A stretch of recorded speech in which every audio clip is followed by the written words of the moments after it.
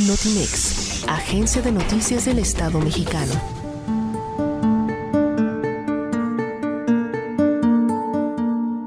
Italia es cuna de grandes talentos en diferentes disciplinas artísticas a lo largo de su historia como nación.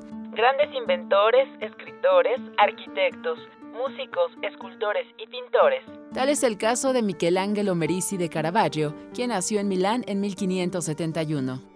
Caravaggio se interesó por la pintura gracias a su maestro Simone Petersano, que a pesar de no ser reconocido, pudo influenciar al joven en el arte pictórico, quien años más tarde se convirtió en uno de los pintores más reconocidos en Roma, Nápoles, Malta y Sicilia. Gracias a su controvertida vida, pudo reflejar mediante la pintura un enfoque en sus obras que demostraba una oposición consciente al renacentismo y al manierismo, buscando siempre una intensidad mediante el efecto de realismo que logró con la técnica del claroscuro. Criticado por no utilizar los estándares de belleza establecidos en la época, rompió con ellos a través de la utilización de personas al natural, sin previa preparación ni idealización como se acostumbraba. Sus primeras creaciones combinaban las figuras humanas con escenas de bodegón, en donde el contraste era parte fundamental.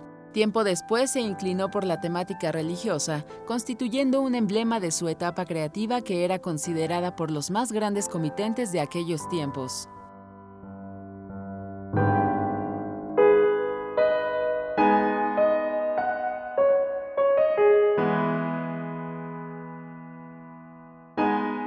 El juego de luces y sombras son el elemento principal en sus obras para dar volumen y profundidad, como una nueva perspectiva que no solo se dio en la pintura. Esta técnica artística sería utilizada también en la fotografía. Entre sus diversas obras destacan El tañedor de laúd, La cena de Emaús, La vocación de San Mateo y La crucifixión de San Pedro, que enmarcó una intensa acción dramática, además de contener una composición bien estudiada. Sus obras obtuvieron fama después de su deceso, dejando una influencia en el claroscuro y en la interpretación del realismo psicológico que perduró a través del tiempo. Con información de Eric Gómez, NTX.